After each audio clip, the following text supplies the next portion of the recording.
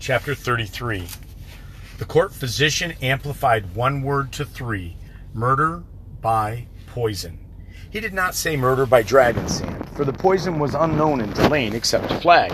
The king died shortly before midnight. By dawn, the charge was rife in the city and spreading outward toward the far reaches of the eastern, western, southern, and northern baronies. Murder, regicide, Roland the Good, dead by poison.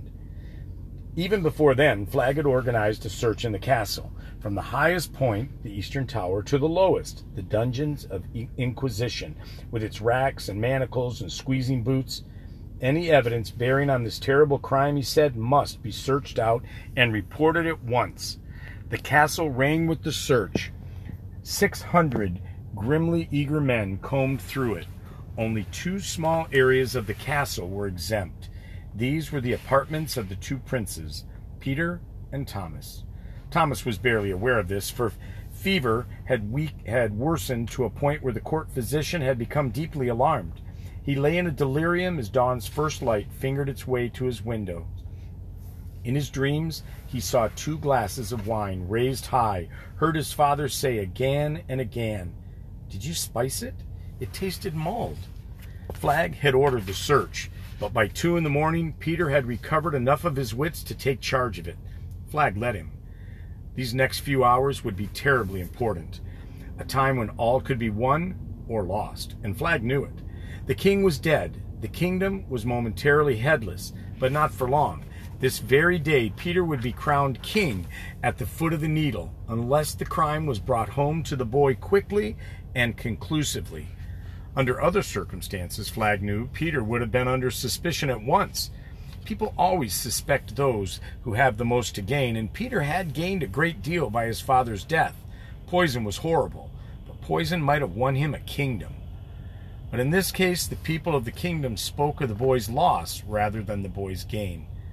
Of course, Thomas had lost his father too, they might add after a pause, but almost as if they were ashamed of the momentary lapse.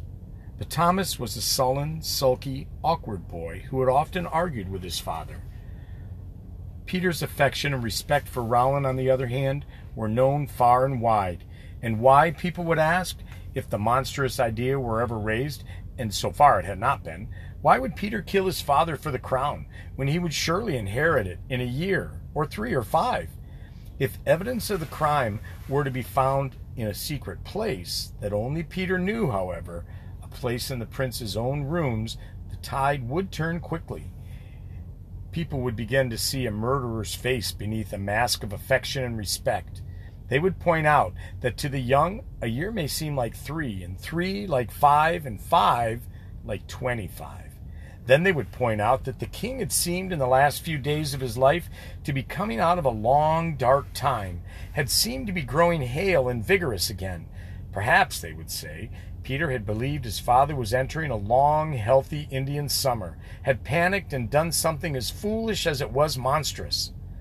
Flagg knew something else.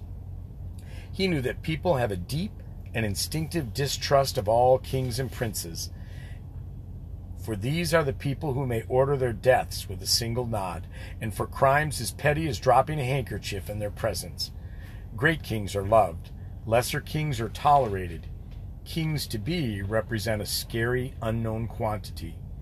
They might have come to love Peter if given a chance. Flagg knew they would also condemn him quickly if shown enough evidence. Flagg thought such evidence would be forthcoming soon. Nothing more than a mouse, small, but big enough in its way to shake a kingdom to its foundations.